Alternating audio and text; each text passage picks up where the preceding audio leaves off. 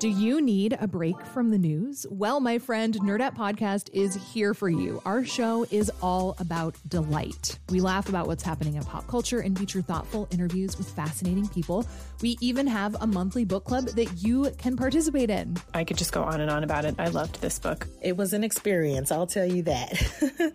I discovered authors I had never heard of, and I'm really happy that I did. Come hang out with us. Listen to Nerdette wherever you get your podcasts. It's Curious City, where we take your questions about Chicago and the region and investigate, report, explore. From WBEZ. I'm Jesse Dukes.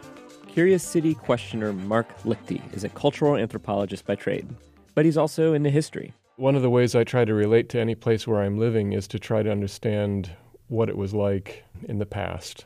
Mark knows before Chicago became a city, thousands of Native Americans were living in the area, and he knows most were pressured to leave in 1833.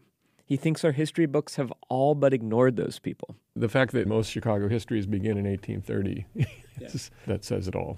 So Mark wants to know more about how Native Americans fit into the history of Chicago, their impacts on today's world. And there's a familiar way to answer Mark's question.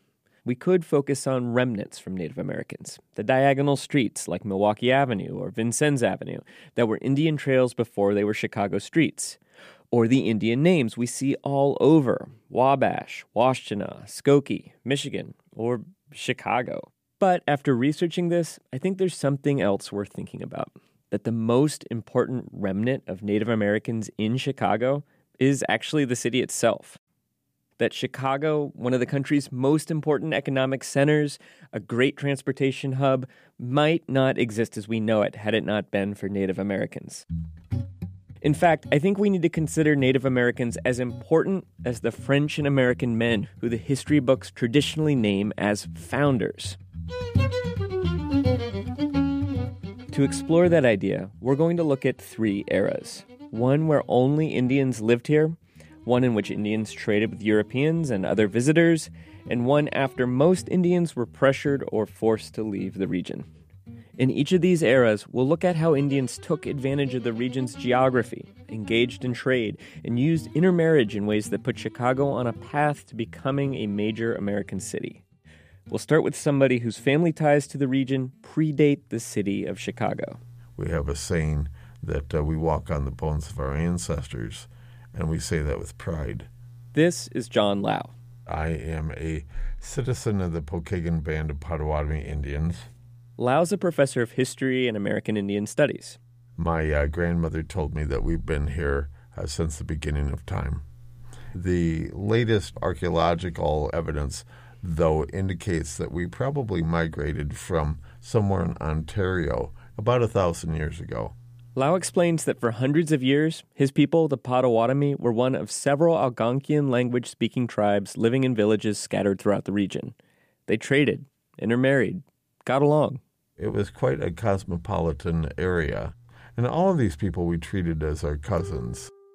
We didn't have a lot of history of warfare or conflict. We had similar worldviews, similar spiritualities. Now, we had the Iroquois to the east and the Dakota to the west. They're not Algonquians, and we did not get along always as well with them. The Potawatomi were also expert builders of birch bark canoes. The birch bark canoe was a ingenious bit of indigenous technology. It allowed us to travel great distances very quickly, as they moved so quickly along the top of the water that they were like wave eaters. They were the Jaguar or the Lamborghini of transportation. The canoes allowed the Potawatomi to take advantage of Chicago's geography. Only a short distance separates the Chicago River, which connects to Lake Michigan, from the Des Plaines, which eventually goes to the Mississippi. Indians could carry or portage those light canoes over that short gap and have access through waterways to upstate New York, the Atlantic coast, the Mississippi River, or the Rocky Mountains. And well before European traders showed up, it was open for anybody to use. There was nobody controlling that portage. The land is Mother Earth. You can't own it. It's like owning the air, owning the stars. You can't do it. But you can have a claim to territory that this is where my family's always picked blueberries, and we'd appreciate it if you don't come and pick our blueberries. Same thing with fishing. So territories, villages, but an openness in geography that made Chicago an ideal place for trade. There is always trade. People are always interested in getting things from somewhere else. Fascinating things, useful things, beautiful things, powerful things, spiritual things. There's been found copper from the Upper Peninsula. There's been found mica shells from the Gulf of Mexico. There's been flint found from the Rocky Mountains. It comes from only one place, Yellowstone. So, before European traders showed up, Indians had already established Chicago as a trading center. When French explorers Louis Joliet and Jacques Marquette arrived in 1673 to explore the Mississippi River looking for trade routes, Indians showed them the Chicago portage. Joliet and Marquette are recognized in the history books, but it's the Indians who showed them how Chicago connected the east to the west and the north to the south. A new era came to Chicago in the 1790s. That's when the first non-native permanent settler, Jean-Baptiste du Sable, arrived. He's another man who now gets cited in the history books as one of the founders of Chicago. Du Sable was probably mixed race, of French and Afro-Caribbean descent. He set up a trading post and cabin at the mouth of the Chicago River, and other traders later moved in nearby. Susan Sleeper Smith is a historian who studied how that trade worked. The image that most people have of traders is that they have a little store, right, with a little counter, and behind it are all the goods. That's not how it works. Trade works this way. Indigenous societies trade with kin. They do not trade with strangers. Du Sable has no ability to trade with Indian people just because he has trade goods. He has to have a wife. Du Sable smartly and quickly and rightly marries a Potawatomi woman. That is his kin entree into the trade. And he would be primarily trading with her kin relations. Du Sable and the other traders brought goods from warehouse cities like New Orleans, Montreal, or Albany. They traded for fur with their Indian allies, often their in-laws, and they took the fur back for more trade goods. That cycle could take 2 to 3 years, and Susan Sleeper Smith thinks Du Sable probably timed it to spend the winters with his wife and her family. We don't know much about Du Sable's wife. She was baptized as Catherine. Their marriage lasted 30 years. They had at least 2 children. Susan Sleeper Smith says marriages like the Du Sables empowered Potawatomi women, but they weren't just about business. These are mostly young men and young women, and if you're in your 20s, you probably don't want just a business relationship with a woman. Her ability to distribute goods, her ability to get fair prices for her kin, gives her tremendous prestige. I mean, if you are married to a trader and you are translating, Du Sable doesn't come into the Great Lakes and speak Potawatomi. He needs someone to translate for him. So Du Sable is considered a founder of Chicago, the creator of a permanent settlement. But he couldn't have been a successful trader without his Potawatomi wife, Catherine. So maybe she's a founder too. The trading post the Du Sables established grew into a small trading village in the early 1800s, right at the mouth of the Chicago River. From 1800 to 1830, a few hundred people lived there, many in mixed marriages, like the Du Sables. Trader Antoine Wilmette, for instance, lived with a Potawatomi wife, Archange. Now, non-Indians weren't really supposed to be there, according to treaties. It was Potawatomi land, but John Lau says the Potawatomi were okay with a few traders in the area. Trade made life easier. It was a lot easier to cook in a kettle pot than do the boiling with rocks in a clay pot. Firearms made hunting a lot easier. The clothing, the Potawatomi in particular, were fashionistas. We developed this style. I'm not sure where it came from, but apparently at some point we decided that we loved wearing turbans, which makes me laugh. We're making a lot of money. We're a very powerful tribe. we were thriving. We were doing much better than the settlers were. That didn't last. By 1830, the U.S. government decided it wanted all the lands east of the Mississippi, and the Indians would have to go.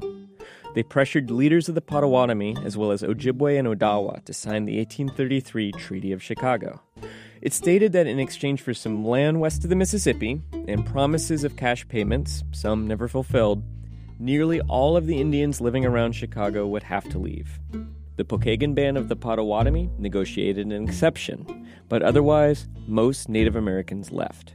So when our questioner Mark points out that Chicago histories tend to start in 1830, this is what he's talking about. Those histories ignore the fact that before the Indians were displaced, they contributed to the establishment of Chicago.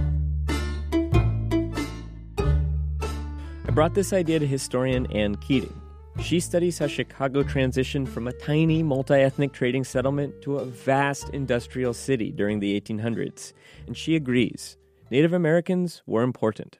The layering of the Indian era of the Potawatomi and their forebears on this landscape is certainly one that creates patterns and traditions that continue from one era to the next.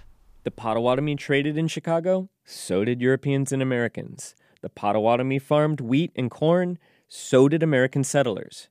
And perhaps the biggest contribution was the knowledge Indians imparted about how to take advantage of this region, that portage again that connected the Great Lakes to the Mississippi. I would give Americans credit to have figured it out eventually, but what the Potawatomi were already doing made it self-evident to Americans who came into this region that these routes were incredibly valuable. That knowledge of Chicago's geography led to a canal planned in the 1830s, built in the 1840s. That drew investment and people to Chicago. The canal led to Chicago's becoming a major railroad hub, and soon the great Midwestern metropolis. If the Indians hadn't shown Chicago's potential to Europeans and Americans, maybe they'd have figured it out. But maybe Milwaukee or St. Louis would have gotten a head start and become the great Midwestern metropolis. And we might have a much different Chicago today. Reporting for this story came from me, Jesse Dukes. Support comes from the Conant Family Foundation.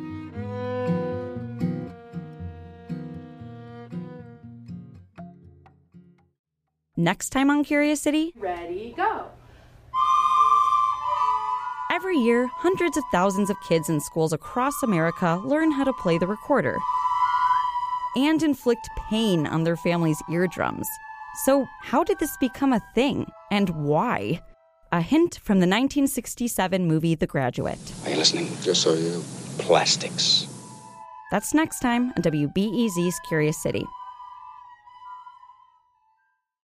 Before we start the show, we here at Curious City want to let you in on a little-known fact about WBEZ. 89% of all our funding comes from community support, including contributions from curious listeners like you.